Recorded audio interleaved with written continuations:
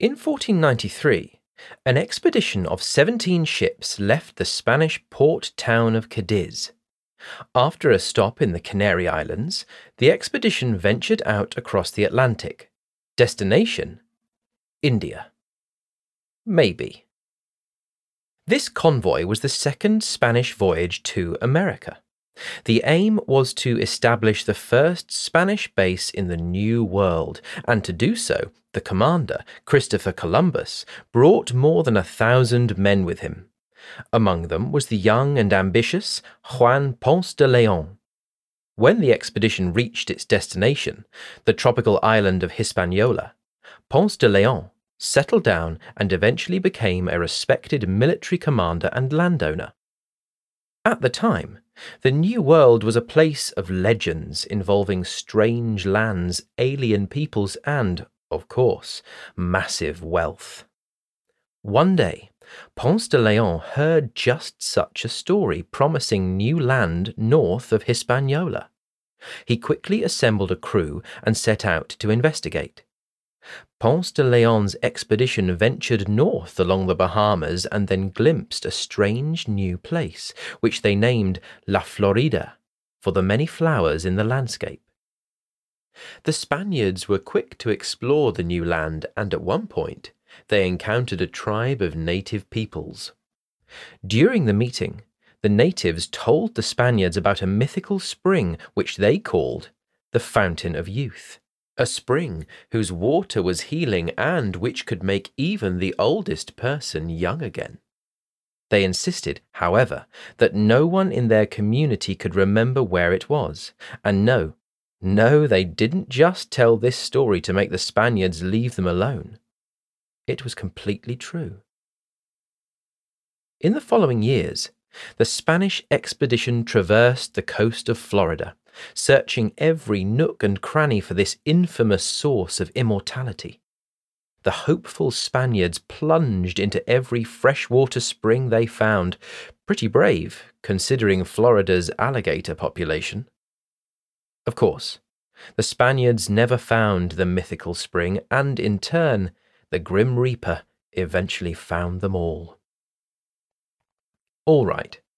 Serious historians will probably tell you that the Fountain of Youth story is mostly a myth. Fortunately, I'm not a serious historian, so I'm allowed to start my book with a bit of a tall tale. Truth be told, Ponce de Leon and his men were probably seeking the same kind of fortune as everyone else at the time: land and gold, probably slaves, and undoubtedly also women.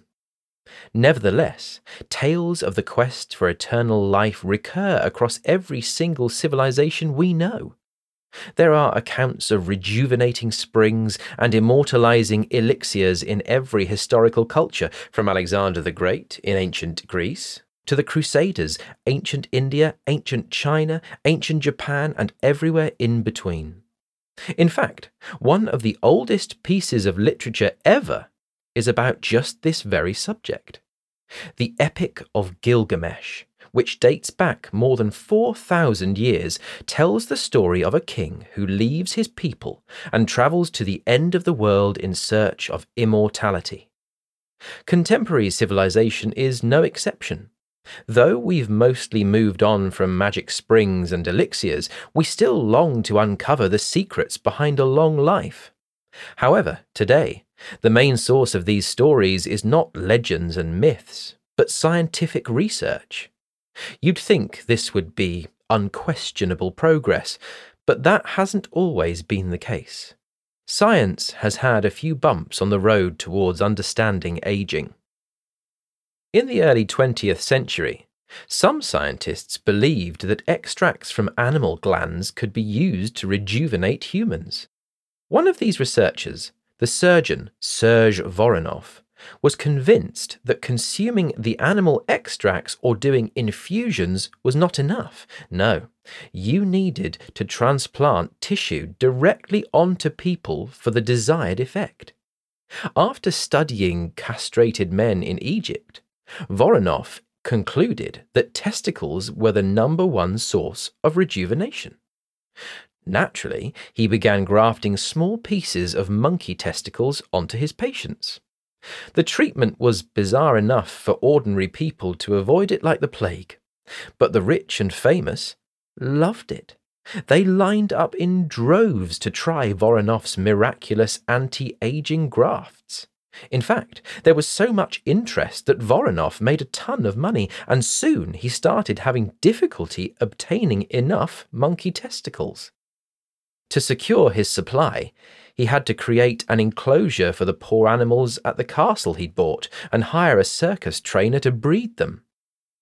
Of course, Voronoff's patients didn't end up as anything but a historical joke.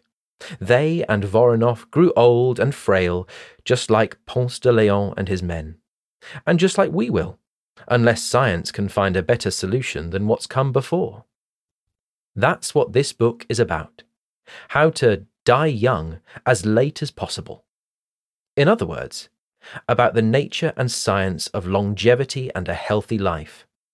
I promise you that you won't have to sew testicles to your thigh or swim with flesh-eating reptiles, but nevertheless, it will be something of a journey.